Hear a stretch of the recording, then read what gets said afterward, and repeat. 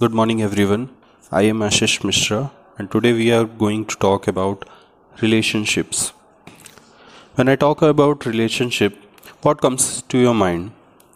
Yes, I am talking about your close partner, be it your wife, father, brother, mother, or a relative. In today's fast moving world, people hardly tend to give importance to a relation. If your body is the hardware for your life, then your relations are the softwares in it. Softwares are as much important as much hardwares. You need newer updates time to time to your software, that is relations, so that you can continue with your goals. Also, a successful person has a very robust and personal relationships. In some ways, relations make the changes in you, which make you the person you need to be in able to be successful in life.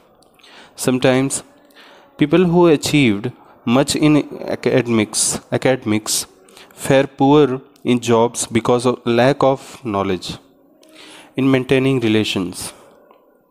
Also, successes and failures are easily attributed to a close relationship. But what goes into building a good relationship? Let's find out. There is a good story. A shepherd was once angry about his cow giving milk over a shivling. In his anger, the shepherd came to shivling and hit it with the staff to balance the loss of milk. This became a daily sort of thing.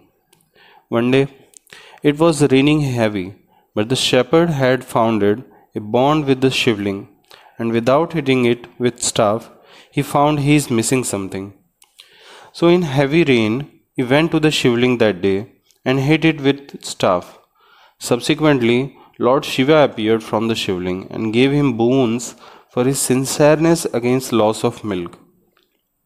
This shows that when we are not dependent for anything in a relation, and we perform our duty just for the sake of duty, the relation grows into a mature one.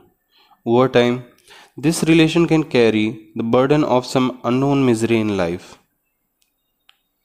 Thank you. Have a nice day.